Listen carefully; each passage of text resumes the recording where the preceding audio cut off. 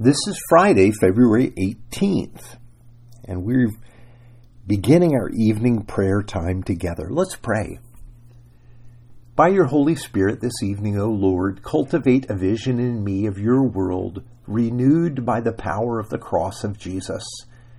Remind me of your plan for a restored and reconciled heaven and earth. Cause me to end the day with this living hope, knowing that the fullness of the kingdom of Jesus is now one day closer.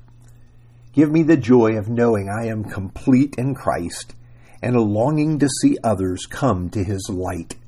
For I pray in his name, amen.